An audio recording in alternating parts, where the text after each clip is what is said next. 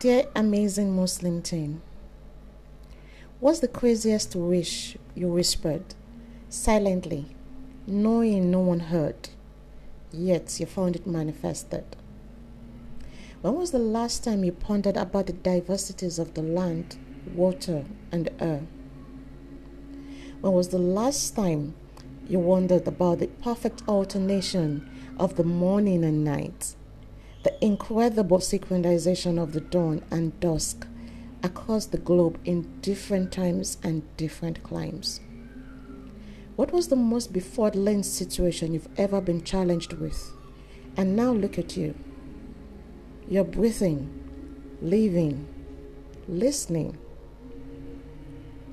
How about the miracles of your breath, where every organ functions without you having to remind them? And this is so for you and for every living being you see around.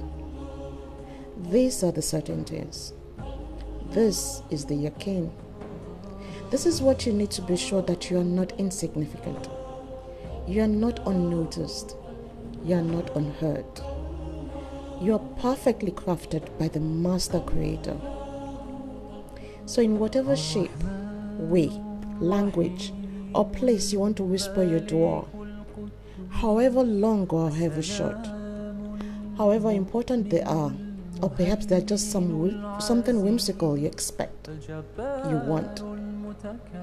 He is Allah, Al-Wahhab, the giver of gifts, Al-Razak, the provider.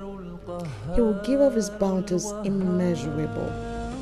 All you need to do is start with your king, the certainty that he would hear and he would answer.